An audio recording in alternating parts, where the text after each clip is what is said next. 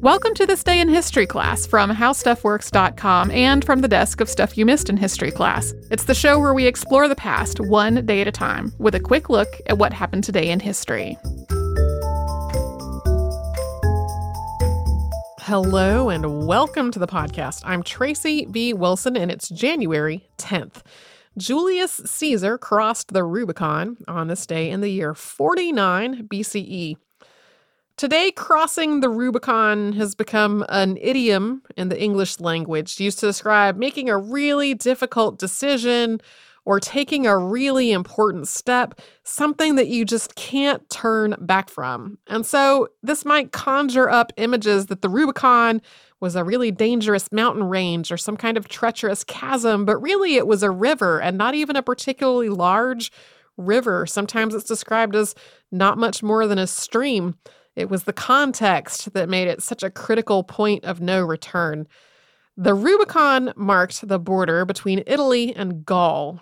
Gaul included a lot of what is France and northern Italy today. And after a long and complicated political history, Julius Caesar had been given authority over part of Gaul, and then he had conquered the rest of it. And through this expanding military conquest, he had started amassing enough power to turn back home toward Rome. He had an eye toward remaking the Roman government to suit his own purposes.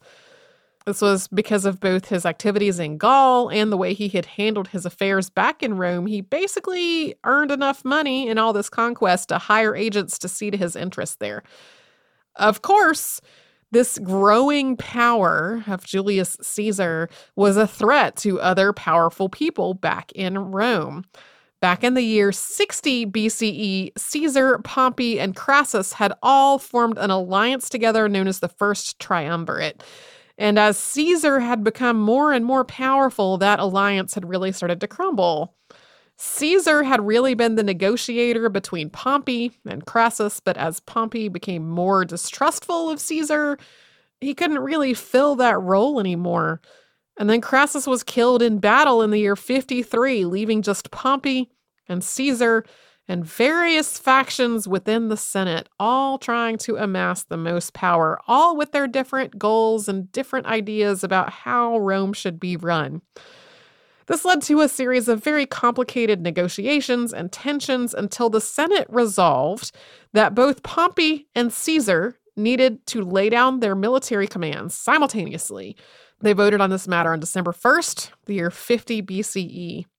But the next day, Roman consul Gaius Claudius Marcellus defied the Senate, offered Pompey command of all of Italy's armies. This was basically him taking sides between Caesar and Pompey. Caesar once again said that he and Pompey should give up their commands at the same time, simultaneously, get both of them on the equal footing, disarmed together. But the Senate had changed their perspective.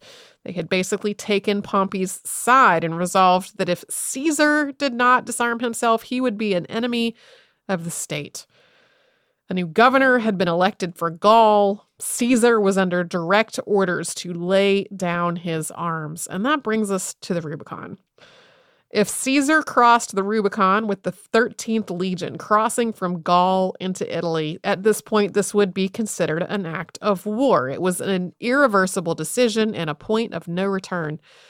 In the account of Suetonius, quote, "He snatched a trumpet from one of them and ran to the river with it. Then sounding the advance with a piercing blast, he crossed to the other side. At this, Caesar cried out, 'Let us go where the omens of the gods and the crimes of our enemies summon us.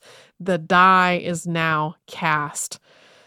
This action on Caesar's part led to a civil war, which Caesar won. At the end of it all, declaring, "I came, I saw, I conquered," quite famously. Pompey was killed during this process in the year 48 BCE. Caesar returned to Rome as a dictator, although that conquest had not ended until the year 45 BCE, and on the Ides of March, 44 BCE, less than a year later, Caesar was assassinated.